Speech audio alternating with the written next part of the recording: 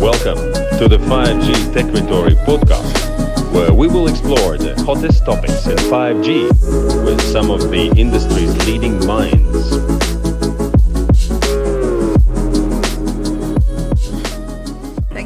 Thank you, Valdis. Thanks for the introduction. And the introduction was, I had the feeling that we will solve this AI issue for everyone. Right now. Yeah, then. Good luck. But actually it's quite complicated, and I cannot promise, and I don't think that any of panelists can promise that we will solve anything. I wanted to start with a short story. I was listening yesterday to the radio broadcast about how AI can help parents of young kids to manage their everyday life. Shout out to all the parents, and you know that it's quite challenging. And of course, the host of the show asked people to express their attitude, and they sent emails, and she read those emails, and basically there are two sides of the story, right? On the one side, there are people who really support all the development of the technology, and they are really happy and curious about it. And on the other side, there is this supporters of the horror movies that robots will kill the humanity, and that's it, and guys, what are you doing? And when they hear something like your job will be replaced by AI, then they go totally crazy, right?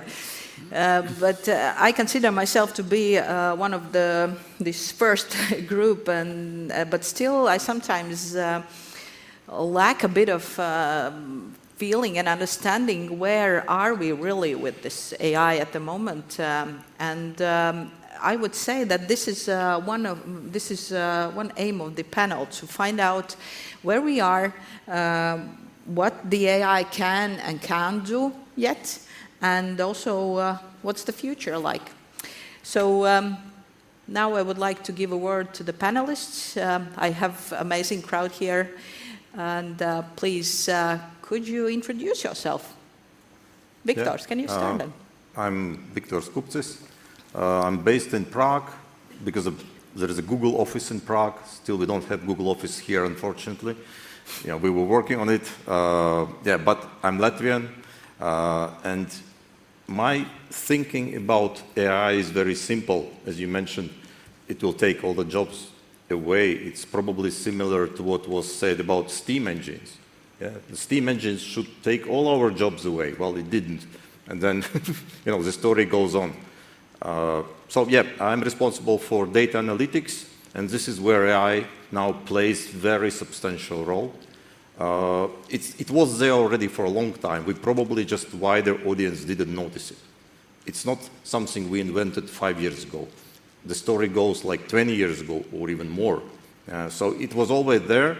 Just this year, it has a little bit more hype with it, and everyone now start to discuss. So let's discuss it, and let's find out. Thank you, Lucas. So I'm Lukas Ilves. I'm the Estonian Gatis. So I do the same thing in Estonia that Gatis does in Latvia. I hope that AI takes away all the jobs. Just to talk about practical problems in Estonia, which I think are similar in many countries across the world.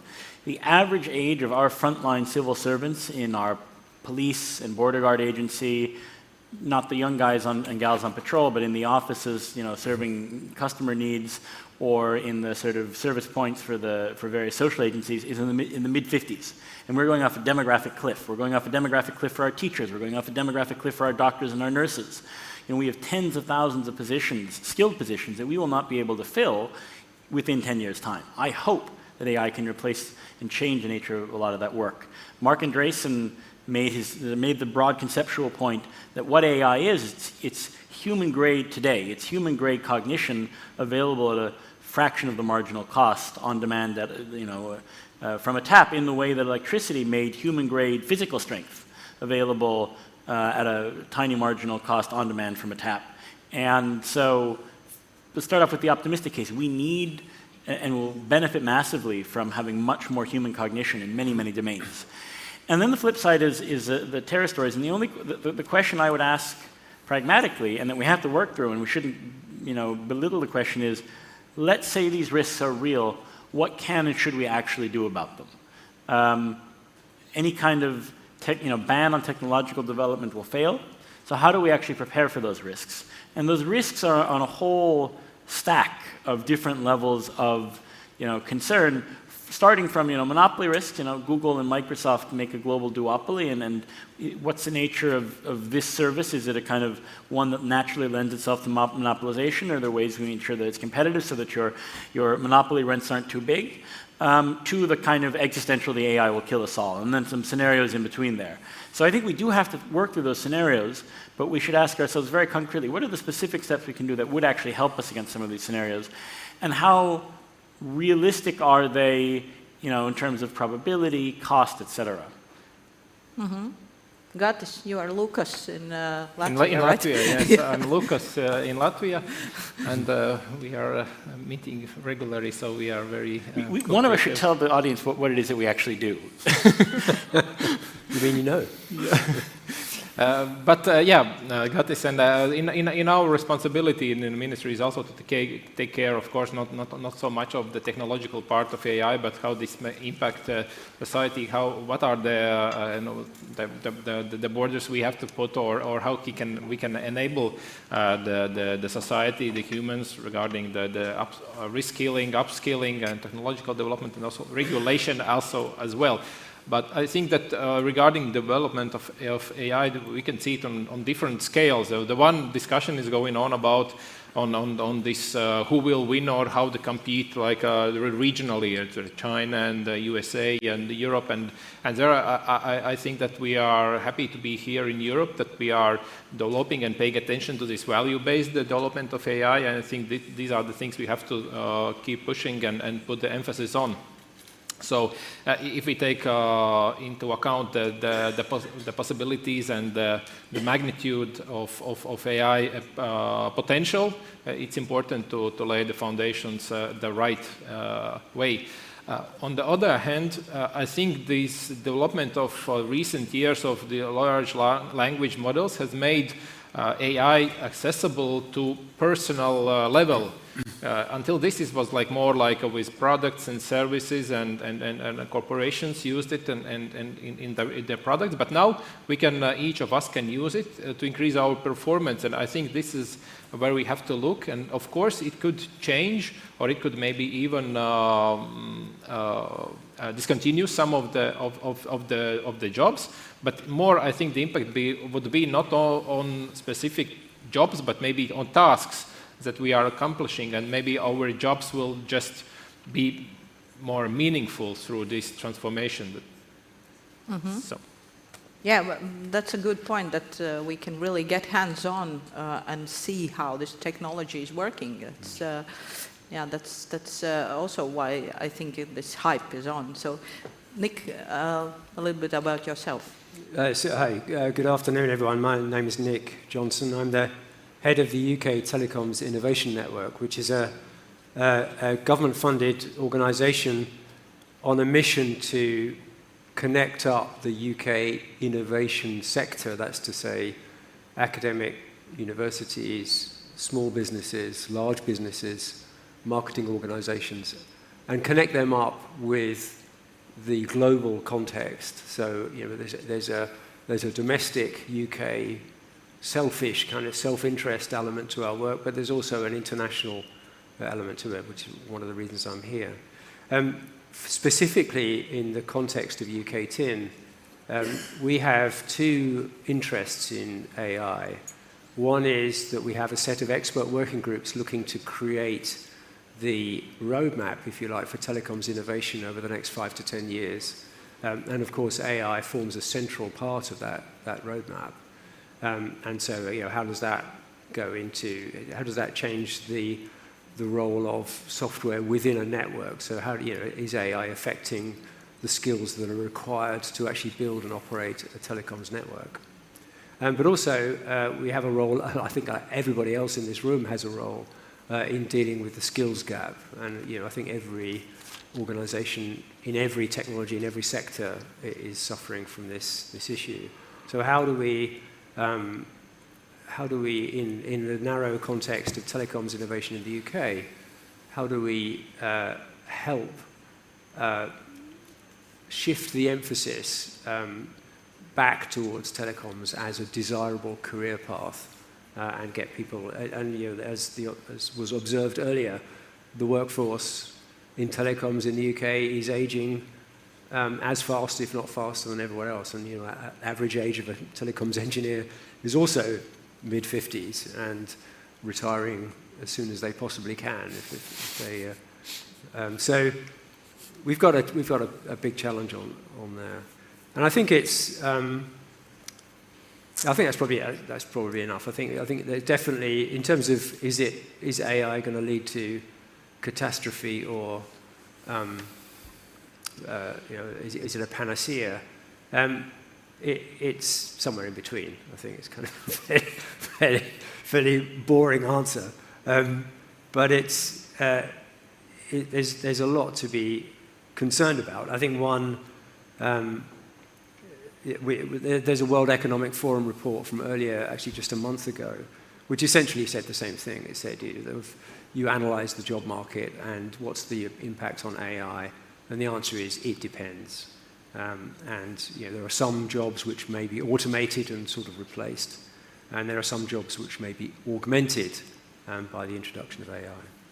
And as was said earlier as well, this is happening ever since the very first industrial revolution. People have been concerned about the introduction of new technology. And what has actually happened is that the skills required have changed.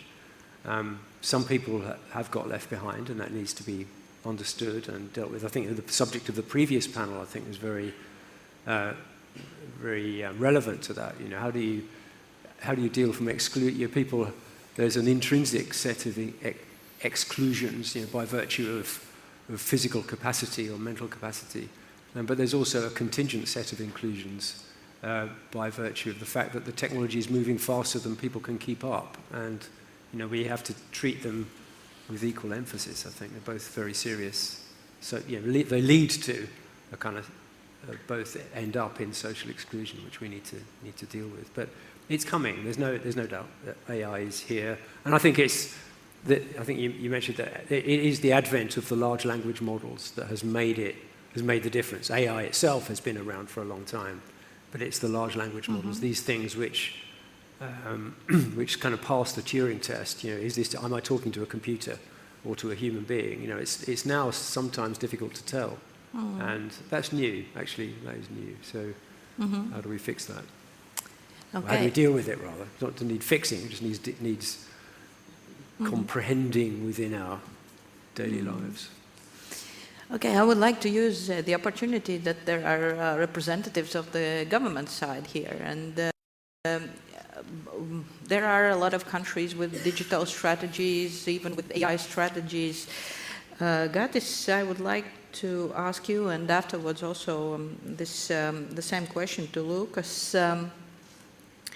What is the role of AI in this digital strategy in Latvia?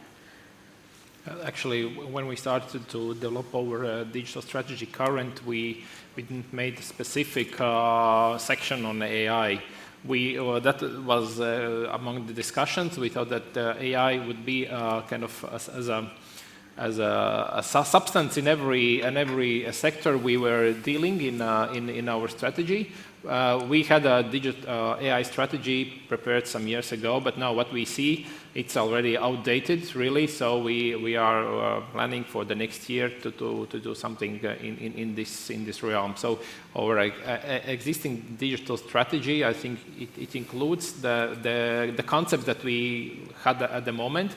At the moment, we didn't have the LLM, so the rise of the LLM, so it's really not in a strategy, but it's in a practice currently being kind of used and applied. So we're looking forward for the update of the strategy. Of course, we need a strategical view of this, because strategy is needed that we not only react, but we can proactively kind of work towards the different consequences and also enablers.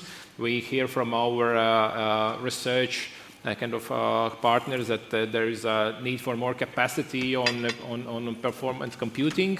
There is, we hear from social sectors that there is a need to plan for upskilling, reskilling, and things like that. So we are looking forward to update the strategy in next years. Mm-hmm. Lucas, yeah, I think we're in a similar digital boat. Estonia. Similarly, we put out an AI strategy in 2018, 19, and now we're updating it. And really, I think we're going to have to be in very quick iterative cycles. And let's talk about two elements. One is use of AI in government. Government is a large organization, and the same challenges that big enterprises across the world have on adapting it, the same opportunities. We've, over the last 3 or 4 years, deployed about 120 use cases of machine learning, or AI if you want to call it, in a lot of different point solutions. Everything from detecting which roads need to be cleared by plow first and routing the priority of the snow plows, to benefit detection of fraud, conversational things like sign language interpretation for TV and so on. But now the question is, what's the layer we build on that? What's the more generalized, more generative layer we can build on top of that? And I think if you ask me kind of what's the potential vision, which we're now working on the strategy, it's that we today are in the position where we can create a digital twin of every physical and legal person in Estonia and ask, how can we mobilize the resources of government and the public sector in order to help them achieve their outcomes? So let's look at your health records, your educational records, your, where you live, et cetera, and say, have an algorithm thinking along with you. How can we make Gatis's life healthier? How can we help Gatis be better educated? And then coming to you and recommending things. And we do proactive services anyways, but making that proactivity based on sort of what the algorithm's recommending, how it's thinking about your needs, and then at the same time trying to optimize that for society as a whole. So I think that's all cool stuff government can do. I think for us, and we'll do that. And I'm sure, whether we're number 1 or number 5 in the world in doing that, I don't know. I'm sure we'll be fairly fast moving. Small countries can do that. I think the trickier thing is society as a whole. And the challenge for AI is the same as for digitization more broadly, which is large organizations kind of have the surplus that they can figure out these transformation plans. Small organizations, small companies don't. If we look at how AI as a continuation of digitization is poised to disrupt a lot of areas, I don't see, I see that a lot of small companies today might be going out of business in the next 5 or 10 years. And it's not just going to be the obvious ones, because part of what's now changed with LLMs, the skills profile of who's affected has changed. Let's take something that's very critical to our export and our economic growth, programming, and sort of your garden variety systems integrator tech company. A lot of what their profit margins come from, a lot of the skills they provide can now be automated. They may be, they may be having their economic model disrupted. And this isn't going to be, the sectors we're used to being in decline. These are going to be sectors that have been driving our economic growth that have a lot of internal disruption, and that internal disruption may include, global redistribution of productive capacity and wealth. So I think we're thinking very hard about that. I think that what's important, and I really want to hear from Victor on what the actual skills profiles are, because I think one of the things we should be thinking about is not just the skills of individuals. Does this person as an employee, as a productive member of society have the skills, but the capabilities of teams and organizations. Because oftentimes you'll have situations where the individual skills are okay.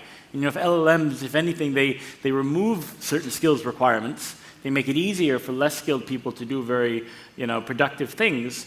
And the question is, can the organizations that we have, private and public sector, actually take advantage of that? Because what you could do, and what the world's most dynamic and agile organizations are doing, is light years ahead of what your average organization, public or private sector, is doing. And the difference there is organizational change capacity and the ability of teams to actually deploy these technologies, the regulatory barriers. So I think we need a different vocabulary to talk about skills than we've had for digital skills for the last 5 or 10 years, where we go out and we measure, how many people do you have with basic digital skills? How many people do you have who are IT graduates, testing them on certain skills? I don't think that gives us a full picture of who's ready for AI and who's not. Where actually you may have places that are fairly low skilled, but because their organizational change capacity is high, they can move quickly. And conversely, I think we'll have organizations and countries with very high technical skills that basically are so stuck in their way of doing work that they don't leverage the skills they have very well. Victor, could you take this question? Yeah, Let's go interesting idea. Coming back to your story about this radio, I think the major change which is happening now is like 100 years ago, it was important to possess some knowledge. So people who possess knowledge, they are in the top. Now, there was a transition period. Now we, instead of possessing this knowledge, we know where to find the information. Yeah, so we are now in this stage. But the next stage will be, and it's coming, is how to ask the right question. So this is what we should teach our children, how to ask the right question to get the information you need. You don't need to know anymore where the information is stored, unless it's proprietary for some enterprise. If this is a public knowledge, you learn how to ask the right questions, and this will also be applicable when you work somewhere. Again, the same. I have a good example. The company who builds aircrafts and do the aircraft maintenance. Imagine they have thousands and thousands and thousands of manuals. All are digital, yeah? So you can search for the information, but it's not efficient. Now, when you know how to ask the right question, large language model will go through all these manuals, thousands of pages, and give you answer, and it will give you explanation. Yeah? So this is a good example. We are not eliminating jobs, but we're making people more efficient. That's one thing. The other thing, which again, there is a huge car company, and they came up with the idea, okay, we are very good in producing cars, why don't we do insurance? Which kind of is logical. But they didn't have this experience, so they created an insurance company, and their customer service is absolutely not able to handle it. Because they didn't expect, it was a right insurance product, but every product comes with a maintenance. You have to have customer service, so people were waiting for days to get answers. All the emails were ignored. Yeah? So, and logically, this is where large language model could help. Yeah? Okay, you have less people with a, let's say, average skill set, but if they know how to ask the right question, they can immediately get answer and provide this answer to the client. Or maybe some basic questions can be answered automatically by a large language model. And one more thing which is important for you, there is no one AI. It's just a set of different size, different speciality large language models, which basically is an algorithm. Yeah, so there is no existential threat. Yeah, it's just a question, how do you deploy it? And the key thing is, we call it AI, yeah, responsible AI. So two things here, it should not be biased. And this is, it's really difficult because, you know, machine is not biased itself, but the answer might be biased because of the information it's trained on. So you have to make sure that the information you train the model on is not biased. Otherwise, you will get biased answers. Well, that's my basic take. We should learn how to ask right questions, and it will make our life easier, and it will make our jobs more efficient. That's my thinking. Mm-hmm. Nick, you wanted to add something? I just wanted to the idea of asking the right question, I think, is really important. And one of the activities within UK10 is putting an AI, a large language model front end, to a set of research capability databases, you know, specifically to allow people to find out what's going on in the UK. And the data to find that is in a set of databases that have completely different access languages and structures to the data. And okay, in some ways it's a sort of unstructured data problem, but actually the point about the LLM is it does allow you to ask a question in your own language, and then the model being trained in all of these different databases and their access methodologies actually allows you to gather a synthesis of all of that data in a way that is easy to digest. And it's kind of it's a real shift in the way in the way search engines operate. I mean, it's always hard to, even with Google, it's hard to figure out what's the question I need to ask to get the answer I want. Even now, that's an issue, and I think large language models are definitely going to help with that. I wanted to just pick up on this question about training your large language model with unbiased data, though. Isn't that a really, I mean, most large language models are trained on like the whole of the internet, right? So how are you going to deal with that? Well, if we talk about enterprise, it will train a model on the enterprise data. So there is no risk here. If we talk about public, we still call it experiment. Okay. So we are trying to get it better, and we also can help it. We can help the large language model become better. It's not perfect, obviously, but this is how we should play with it. We should learn how it works. We should understand. It's the same like if you type, 5 years ago you would type wrong search terms, you would get the wrong answer. That's normal. Yeah. So if we learn how to ask the right answer, and we can check where the information is coming from, then we are in a good position. We are trying to make it. I'll give you an example. YouTube. We invest a lot to make sure that information on YouTube is factual. Obviously, it's not possible to do 100%, but we invest a lot on this. So the same happens here. Okay, but Google is working on generative AI for some time already. So what it is capable of doing at the moment? Well, basic things. For example, if you create your presentation, you can generate some images. You can easily generate some context. For example, your marketing department could say, okay, I have this set of people, and they are likely to buy some products, so we can offer them products which they are really interested in and describe it in an automated way. Summarization is a big thing. Yeah? So, for example, you don't need to read large article. You can ask to summarize it, and large language model will do a summary. But you will know that this summary is correct because it's based on a particular data set. So again, coming back to what I said previously, it really depends on the data set which you have. So that's what we can do. But can we talk about really the skill replacement? I wouldn't say replacement. I don't see replacement as we talk. Yeah, we can improve something, but it's not about replacement. Mm-hmm. Lucas, you wanted to add something? 2 points I want to maybe touch on what Victor's been talking about. First of all, he talked about access to data sets. Now this becomes an interesting issue where there are significant returns to scale. You have a bigger healthcare system. You have more granular data. You can train a better healthcare AI.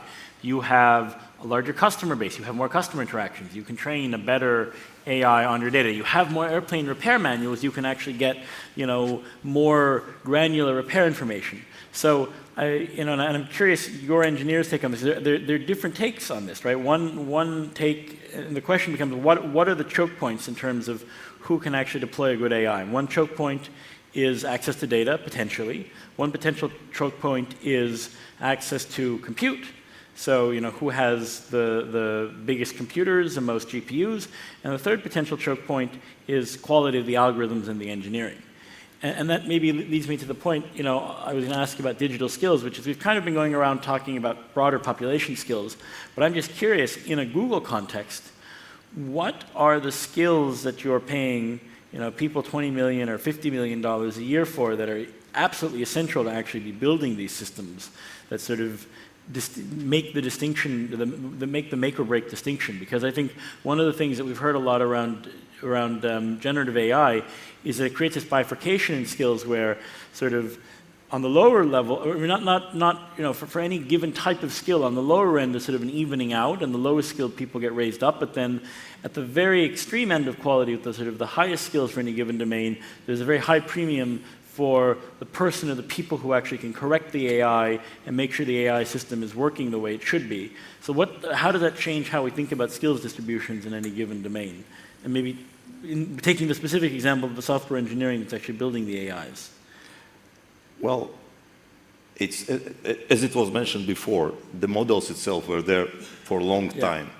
So there is no substantial change right now. Talking about the access, we all have access to cloud. We use it one way or another. For example, if you use iPhone, you use iCloud, or you use Google Cloud if you use Gmail. So access to the resources is there. So if you are willing to access resources which you need for the time you need, it's there. So there is no problem with that. It's not like it's limited. Talking about the knowledge, every organization can have their own knowledge base and train their models on their particular knowledge. It will not be public, and it will not be accessible for Google. So if you work for a large organization, this is your domain, and nobody has access to it. So you train your model, and it's yours. All the data is yours. Talking about overall situation, I don't think we are in any better position than any other organization. We probably have more experience, but there are hundreds of startups using AI technology now. And I'm really saying hundreds. Not all of them will be successful, but that they have access to technology. And they can try, they can experiment, they can try to create new products using AI, and probably some of them will be successful. There is no limitation here. That's what's important to understand. Yeah, got this. Yeah, I just wanted to share some information. I read the Harvard Business School made some research on how people who are using ChatGPT or generative AI outperform the people who are not using. And there were some examples that users outperform non-users by 25% on speed and 40% on quality. That's on when you have like a kind of entry-level kind of tasks of which AI is capable of. But then they do also the vice versa. Then if they give tasks which are outside the capability or capabilities of AI, then the quality dropped from 84 to 60 to 70%. So this means that AI have a good position for like an entry level and for assistance. But then when you got in a higher more sophisticated knowledge or skills, then it doesn't perform so well. So there, I think one of the questions I might also put for Google or also LinkedIn is those entry-level roles, how we get along with this, because okay, AI can help for underperformers, but when you have young people going into the industry, like you start with entry-level, now the entry-level will be sophisticated with a kind of AI tools, and now you have to have a higher or different kind of qualities to get entry-level position. So I think this will make some change in the way how industry works. And from my experience, I also had tried to use in different ways, and maybe it's a good news for me that I'm not always very satisfied with the result of AI which is produced for me. So it means that okay, I'm still above the level of AI, and or you don't know how to ask the right question. Or I'm underperforming on question setting. Yes, for example, I don't know. I will very often I try to generate sometimes speeches with AI, and they sound very blunt. They are very plain, or they have very kind of accelerated language that all is super and excited, and you know that people don't speak like that. And the one issue, I couldn't get AI to put the facts into those speeches, even if I given the facts. This is one. And the other, I was very amazed by data analytics using AI. I'm not programming in R or some other languages, But I was able to analyze the Latvian Open Data Portal kind of open data sets, merge them only by using those prompts in ChatGPT and using this data analytics plugin. But what I was always afraid of, is he hallucinating or not hallucinating with the nice data sets there or the charts he's giving me? Because charts are very kind of, when you look on the chart, they are very kind of it's like convincing, Yeah, yes. And then you have to be still very, very, very cautious about what you are looking at and is this the real? So you have to have some capability to analyze critically the information or the charts that are provided to you. Just a thought on the speeches. Right now, you're working with ChatGPT or Bard's general data. Wait till you're running it on your internal systems. It can see all your emails. It can see all your internal documents. It can see all the historical speeches that you've written. And then you say, write a good speech for the minister about this policy initiative, commenting on some of the implementation difficulties. Yeah. Probably So he it will might write 2 years' something, time. but still, if you want a soul in this, you still have to put something from you. Yeah, okay. Knowledge. I don't think we will have time for questions from audience, because I have one more question to Nick, because he's very close to the industry, and I wanted to ask, if we talk about companies, there are like with thousands of employees, millions of customers, how willing they are really to rely on AI? Well, not yet, I think, is the answer. In terms of network management, network operations, there are isolated cases where AI is being tried out on particular cell sites or particular problem escalations and so on. And it has worked successfully, but no one yet has braced themselves to let AI manage the whole network for them. And I think that's still my understanding is, my information from our ecosystem, is that still some way away. I mean, telecoms is an intrinsically conservative industry, so you wouldn't expect them to be at the leading edge of this kind of work, but it's still some way away. But there are isolated cases where AI is making a difference, and actually making it internally.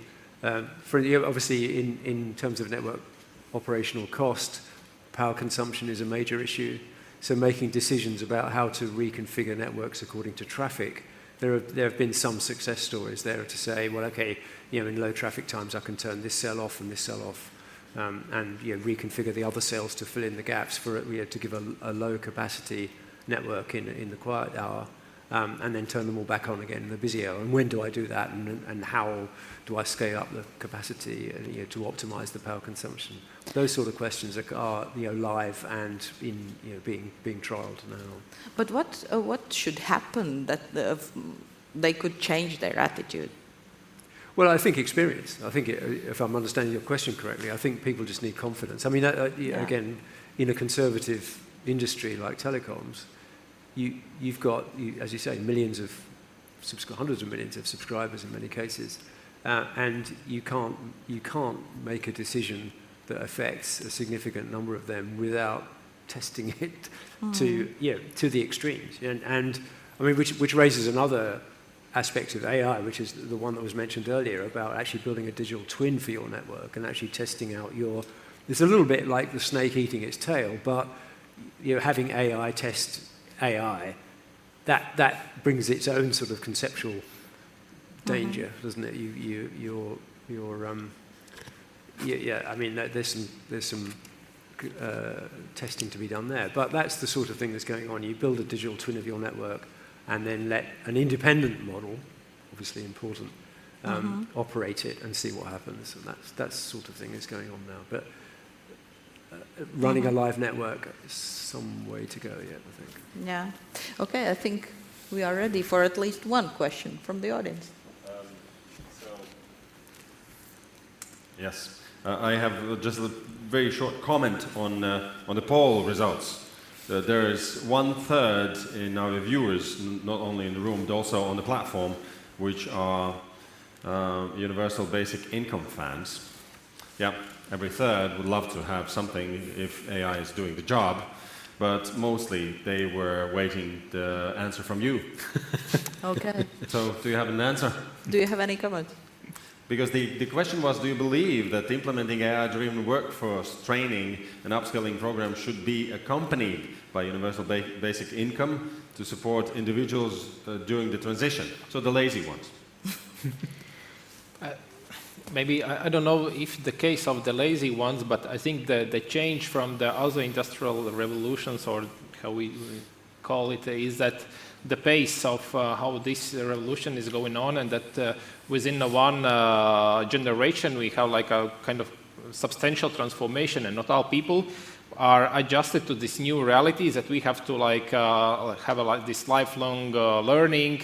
I think the new generation will have like this naturally, that they are born, that they are like all the time that upskilling and reskilling. So probably for some transformation period, some people would need to have this opportunity to have some support of in case their work are suffering this technological kind of transformation.